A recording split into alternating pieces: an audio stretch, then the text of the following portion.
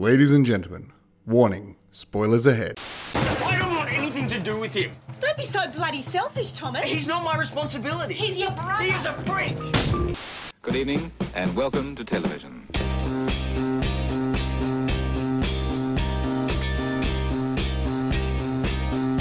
Hello! Hello. Hey, Hey. g'day. Oh, whoa. I'm Wayne Stellini. And I'm Philip Hunting, and welcome to Fred Watch, where we view and review films, everything from the mainstream to the obscure. That's right, Philip. So what have you been watching since our last podcast? I have been watching more Brooklyn Nine-Nine. Oh, I can't get enough of it, can I you? love it. So Kirsten and I, just watching some more of it, and Yeah. it's hilarious, it's funny, it's Yep. fun. You're ruffling. I'm ruffling. I'm ruffled. I'm rufflecopter. Fantastic. And how about yourself? Well, I watched a comedy just recently called Daddy's Home. Oh, okay. So the one with Mark Wahlberg and it's stepfather versus biological father. Yep. Look, wasn't laugh per minute, but it was actually quite cute and amusing. Awesome. Yeah. So Will Ferrell doing his thing. So, what have you got for us today? Today we're reviewing The Black Balloon. Please explain. 15-year-old Thomas Mollison, Reese Wakefield, and his family move to a new suburban home. For Thomas, it's yet another new school and starting from scratch. He meets and is attracted to Jackie, Gemma Ward, who becomes a bystander to Thomas's frustration when his father, Eric Thompson, and pregnant mother, Toni Collette, put him in charge of looking after his autistic brother, Luke Ford. Philip, what did you think of The Black Balloon?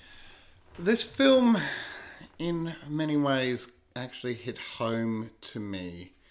So, for those playing at home, I actually have ADHD and have been medicated all my life for that. And when I say it hit home, I didn't actually put myself in Thomas's shoes, but I also didn't put myself into Charlie's shoes.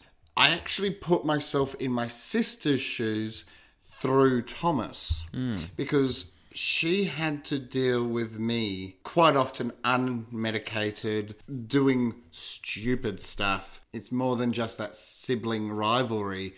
It's that my sister had to grow up a little bit faster because she was often put in charge of things.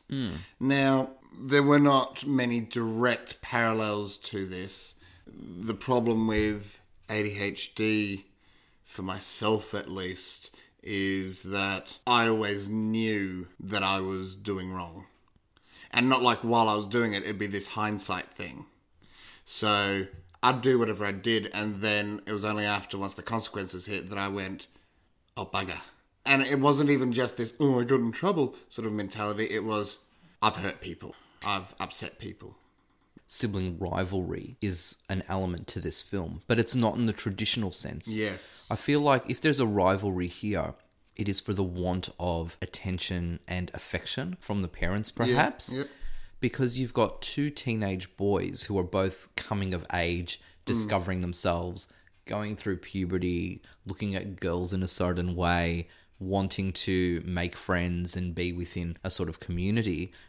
That rivalry is skewed a little bit to what we understand because Charlie, the older sibling here, has autism, doesn't speak, communicates through sign language, and does have an element of ADHD, as is explained in the film. But the focus really, in terms of his capabilities and his behaviour, go back to his autism. Yeah. Which is a challenge for the family, but it's one that is still ingrained in routine. The parents are extremely flexible, understanding and compassionate, and there's a lovely line said by the father, who tends to take a bit of a back seat here a lot, Yeah.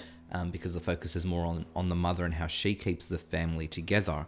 But he has this wonderful line that he says to Thomas when Thomas says, do you ever wish that Charlie was normal?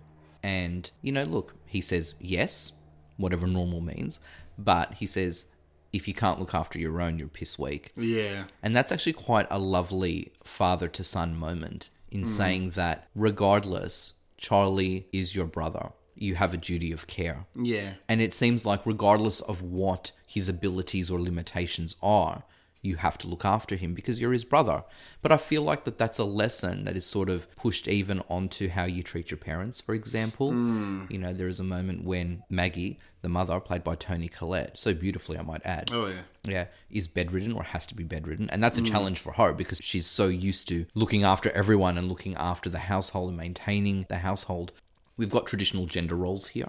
Yeah. And if anything, they're probably even exaggerated a little bit. Yes, yes. So the sibling rivalry, I think, comes out more in terms of Thomas's frustration with Charlie, because at the end of the day, he just wants to be a normal kid. Yeah. But he can't be because he's always having to look after his brother. Yeah. Which, look, siblings do anyway, but it's heightened here. It's very heightened.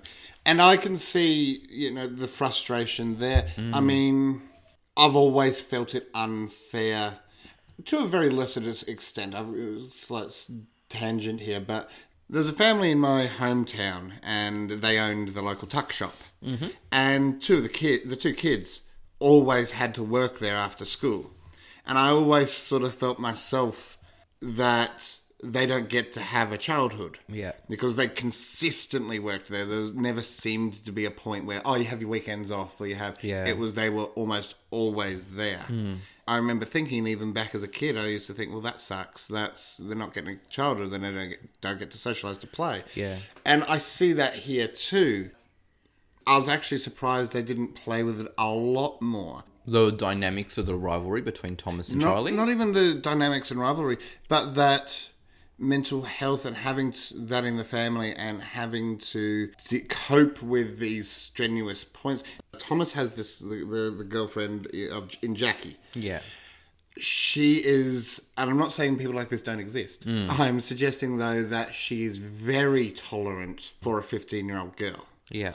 That sort of thing, what she witnesses and eventually accepts, is stuff that most 15-year-olds would not.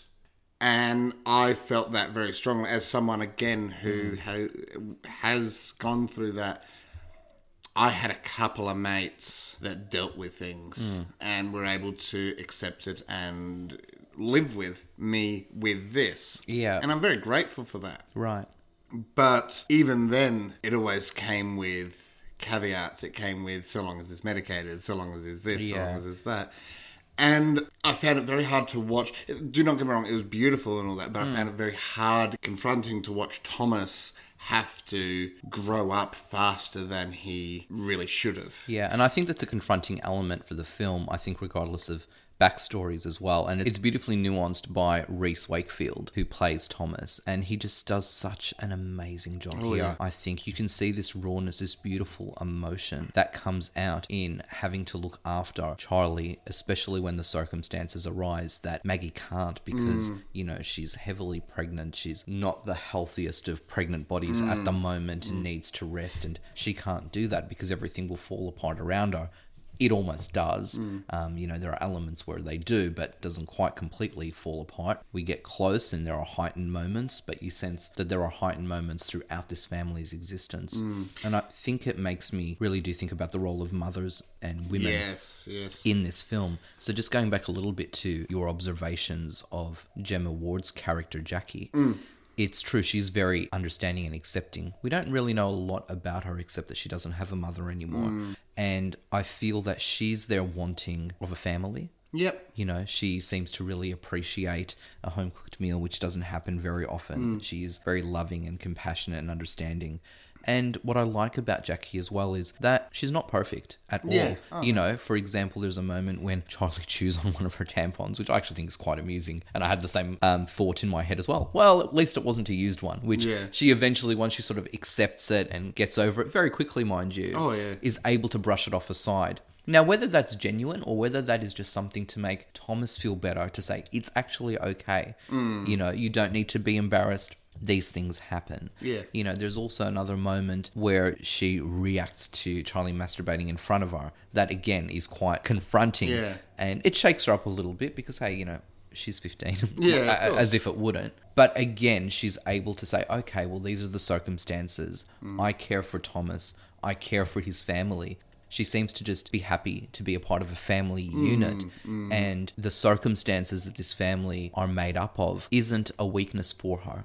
If anything, it is a seed of more love and more nurturing. The fact she didn't run during the fight was interesting. Yeah, I think she stood there and watched, and while she struggled with and was terrified, she didn't run, which I expected. Well, it's very much a fight or flight thing. And you do sense, though, and I guess we get this throughout, that Jackie doesn't ever flee. She stands by. Like, when we consider all of the different elements that happen, all of the different things, and things that maybe some of us would rather say, I'm going to leave now. Yeah. She never leaves. And it actually makes me think of the moment when Charlie gets off his school bus and is at their school. Yes. So a lot of horrible things are said and done to him because these kids want to see the freak show that is Charlie, and that stresses him out immensely, and it all becomes very chaotic as teachers try to help, and Thomas tries to help, and even Jackie tries to help. But eventually when Charlie's teacher does come in and is able to calm him down and escorts him back to the school bus, it's actually Jackie who follows. Yes. So so, while Thomas is trying to calm himself down because he's protective of his brother and, he's just trying to sort things out, she's happy to sort of escort Charlie to the bus as well, just to be a presence there and to make sure that he's okay. So she definitely has this, no, I'm going to stand by and I'm going to stay. She's quite invested, I think, in Thomas and Charlie and the family. She's quite nurturing and loving. Oh, most certainly. Yeah, that fight scene that you've mentioned is probably the most poignant part of the film for me. It's so beautifully dramatic and it hits so many levels. It would be easy to perhaps criticize and maybe judge Thomas for his behaviour, but I don't judge him in the slightest. Again, as someone that's sort of grown up with it all, even myself, I would question and even just confront myself, so it's an absolute battle. You see, growing up with a mental disorder that you are aware of, I'm not going to go down any path and suggest, all people that aren't aware of it are blissfully ignorant. I'm not even going to touch that one. I know a lot of people say it. I don't believe it myself, but I can definitely tell you, as someone that is fully aware of it, you get these times where you just want to be normal. I know there's a big thing about, well, what is normal? That's right. But I'll tell you now, as someone that is on the outskirts, as someone that is on the extreme of abnormal, you start to get aware of what normal is. Yes. Now, and normal just means average at the end of the day. Exactly. And again, I'm not talking about that, ADHD is so much more creative and ADHD is so much... I'm talking about not getting frustrated at slight changes.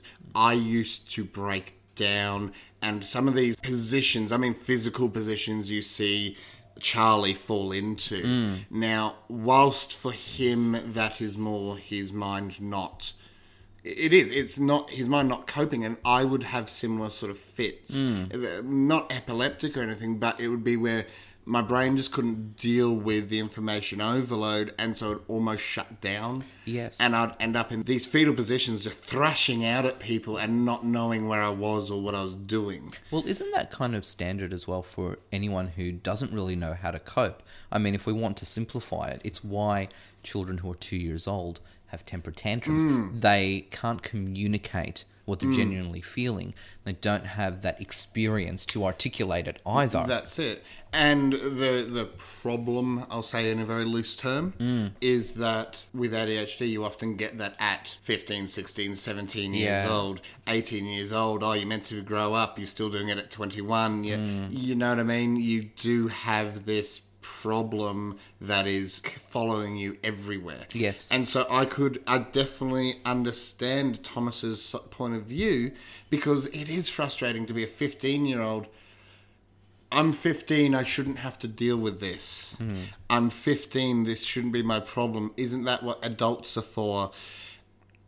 On one hand, whilst I understand why it has to be that way, and now I'm talking reality here. Yeah. Because this very much, I feel, mirrors reality. I think so too.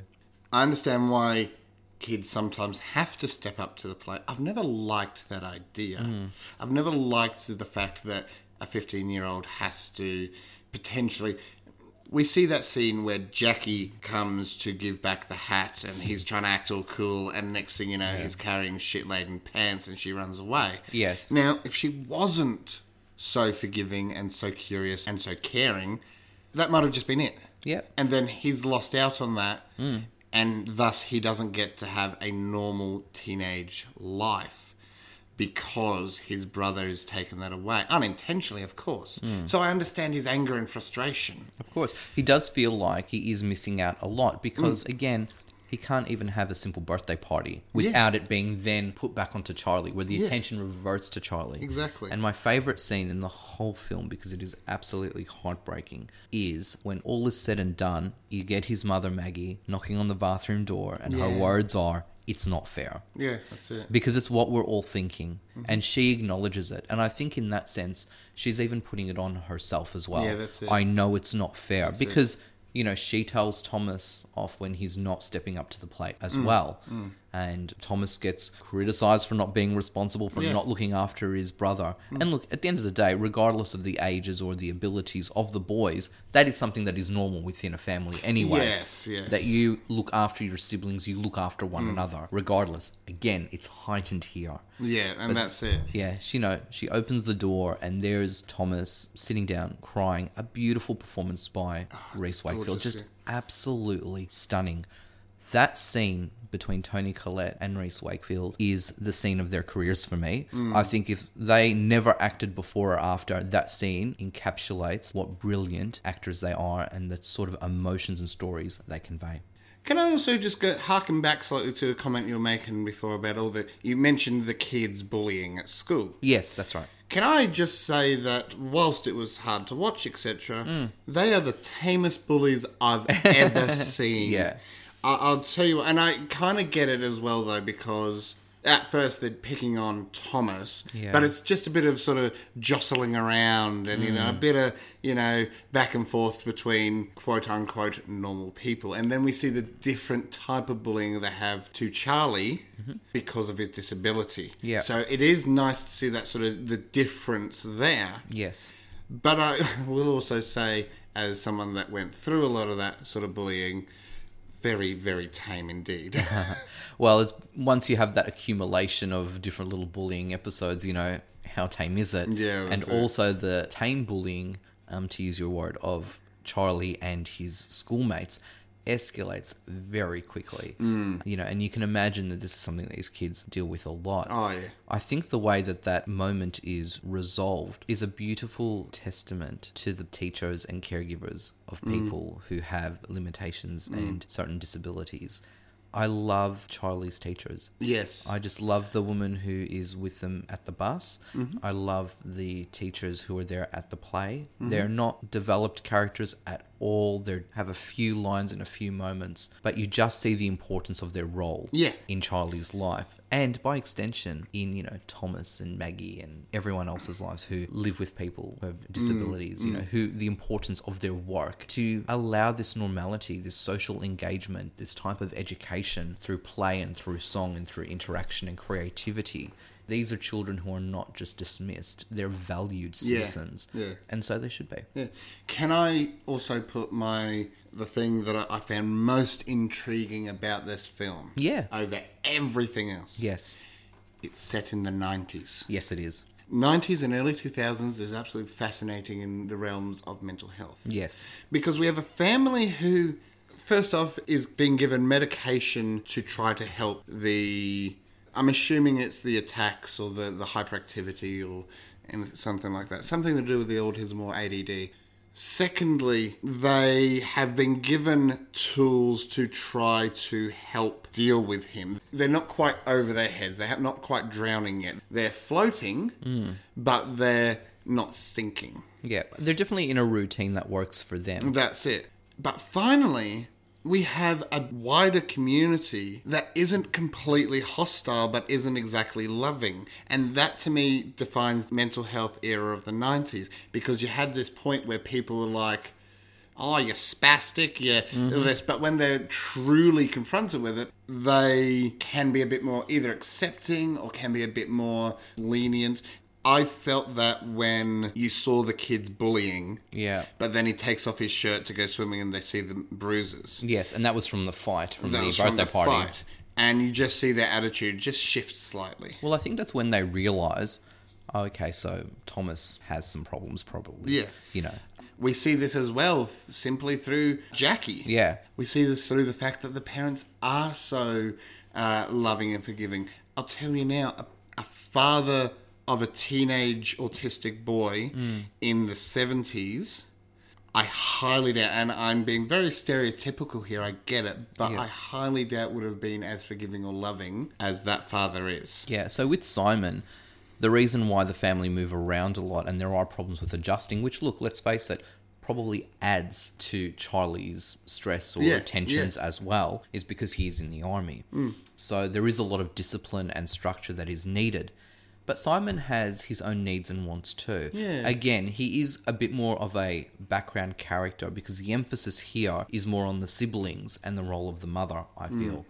But, you know, Simon needs some love and nurturing too. Yeah. We see that in the way he communicates with a beautiful plush toy named Rex, which is quite a quirky little thing. I feel like it's a coping mechanism. Yeah. And one that Maggie is happy to entertain. She is very adaptable here. Oh, yeah. Okay, so Charlie is struggling to speak. He can say a few words, but instead of trying to emphasize him to speak, there are other ways of communicating, and they do this through sign language, they do this through charts, through rewards, all of these different things. Simon needs a plush toy to express his frustrations, and he has that in the form of Rex, which is gorgeous. How does Thomas express himself? Well, he communicates as anyone does, through speaking, through lashing out as well, you know, through some acts of violence and aggression. I mean, he's a 15, turning 16-year-old boy. He does what every other boy does, really. And I want to actually point this out, that I don't feel that Charlie is that much different. We were talking about before about when this film is set. So it's set in the 90s. It was made in 2008, but set in the 90s. And you're right, I think that is a time that indicates a real shift about how we see people with disabilities. Because Charlie's not just locked away in a home. He's not hidden. He's not out of sight. He goes to school. He has friends. He enjoys playing games. He is allowed out and about with Thomas, you know. He, Thomas, Jackie, they all hang out together at some point. He has this normality in his life. But also Charlie behaves like a normal teenager to me. The way he expresses it and articulates it is different because of his autism, yes. But I'd like us to consider the moment when they have the Afloat concert at his school. So this part of the film, I think, is where we really see Charlie in his element. And if we want to say, well, you know, is Charlie a quote-unquote normal teenager? I think it's explored in the final reel at that scene. So he and his friend Russell are charged with playing monkeys in this Noah's Ark sort of story and song and dance. Russell decides that he no longer wants to be a monkey and storms off stage. Charlie follows him and is absolutely annoyed. They fight, they have words in the way that they have words, and it's up to the teachers to resolve this issue. That, to me, sounds like any schoolyard fight I've ever heard of. Yes, it is done through grunting, through spitting, through lashing out. But it's just a different form of communication. Of course. But when I was watching that, I've just gone, there is this emphasis throughout the film, Charlie's not normal, Charlie's not normal. In that moment, he is absolutely the most normal of teenage boys. And so is Russell, his friend. Charlie feels betrayed. He feels angry. He's been really looking forward to playing a monkey in this play. And now at the last minute, on stage, Russell, you walk off and say you're not doing it. You're not supporting me, your friend. My mate who you sit with at the back of the bus. We chat, we hang out. We, you know, look out the window together. We're excited when Thomas has caught the bus with us. You're now going to leave me in the lurch? Shame on you, my friend. I am going to whack you. And to me, this type of betrayal, this type of engagement interaction is a normal pattern of friendship through these adolescent years. What's beautiful is that we do see Thomas come to Charlie's rescue. In terms of stepping in. There isn't that much difference between them. So throughout the film, again, there is the emphasis that Thomas has to look after Charlie. On that stage, yes, Charlie comes to Thomas's rescue, but Thomas needs Charlie's help to pull off a strong performance. And to me, I think that final reel encapsulates the normality of Charlie.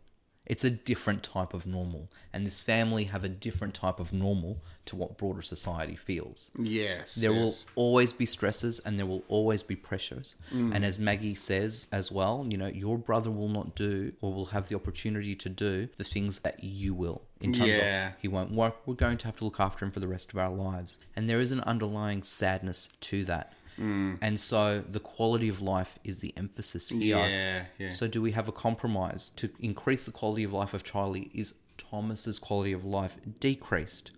There are pressures, yes, but we see that the love that Thomas has for Charlie and Charlie has for Thomas will ensure that both boys have this beautiful quality of life.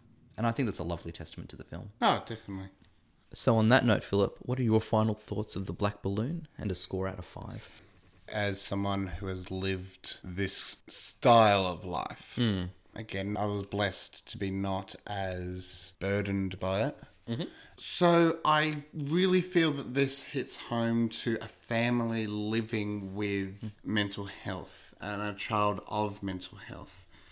I think it's beautifully portrayed. I think it serves very well to show people that haven't had to live with that some of the not just pressures and pitfalls, but also some of the beauty and wondrous that it can actually have. It does show why people get angry and struggle with this sort of thing. And again, for especially back then, you know, why you wouldn't want to talk about it and stuff like that. I do feel that we've gotten to a point where we can talk about it a lot freer, and that especially kids are a lot more understanding and accepting of a lot of this sort of stuff. Whether we've still got a long way to go or not is up for debate. I absolutely adore the message that it's giving. So with that, I'd give it a 4.5 out of 5. And Wayne, yourself, thoughts and score? Yeah, well, this is the third time that I've seen The Black Balloon, and it's the first time that I've actually sat with somebody else watching it. I was impressed by the quality of the film yet again because it still affected me. I felt like I was watching it for the first time again. That is a testament to some really fine filmmaking. I liked the performances of Reese Wakefield, Luke Ford, Toni Collette. Absolutely amazing. Gemma Ward, quirky, cute little character there as well. Much needed breath of fresh air to this family. I love the way that it is shot as well. We notice that the camera angle skews every time Charlie has a bit of a stressed out moment or a bit of an attack, and then we see the frame come back to how it should be on a nice straight and narrow. The score is quite lovely. It is aesthetically beautiful. It tenses up and relaxes again. It is unpredictable, just as Charlie is unpredictable. It is a very thought-provoking and touching movie. It is absolutely stunning. One that I think does not get the recognition that it has rightly deserved. I don't think many people know about this film. And as a domestic drama, which is one of my favourite genres of film, it is absolutely top-notch for me. So 5 out of 5 for me. Beautiful. Philip, what do you have in store for us next time? So, I have a little special something for you. Ooh, so you've got something locked away in a bag there, I see. I do. And it's perfect for a audio rendition. But Yes. our very first episode Yes. was a movie that maybe you didn't enjoy as much. No, it was really bad, Philip. And because you didn't enjoy it, I thought I would give you a little present. We shall be watching the movie that they were mocking, This Island Earth. Oh, fantastic. I've been wanting to watch this, and now we get to see what they were mocking. Hey. So my theory was that this film, This Island Earth, was always going to be better Yes. than the... Mystery Science Theater, the movie. So I really look forward to seeing this. What a great movie to be putting out for our 11th podcast. Yes. Well, on that note... I've been Wayne Stillhaney. And I've been a Philip Hunting. And you've just experienced Fred Watch. Cue music. Dum dum dum dum dum dum. Boom boom boom boom boom boom boom boom boom boom. Oh, stop it, Philip. And scene.